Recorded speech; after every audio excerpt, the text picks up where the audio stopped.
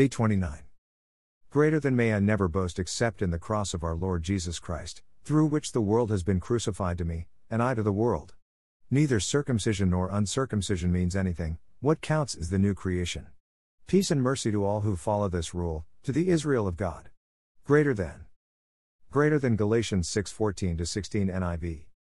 The message of Jesus doesn't just transform our eternity, it also transforms our identity.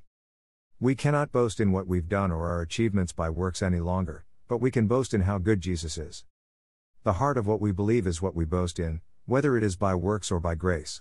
We have confidence that we can boast in Jesus. The powerful part of this section in Galatians is that there is so much richness and depth to what Paul is writing, which is often overlooked. In Galatians 6:16, Paul writes, "Peace and mercy to all who follow this rule, to the Israel of God." We receive peace and mercy in our lives when we realize we cannot do this through our own works, but simply receiving what Jesus has done for us. Question: how does grace change the way you view peace and mercy?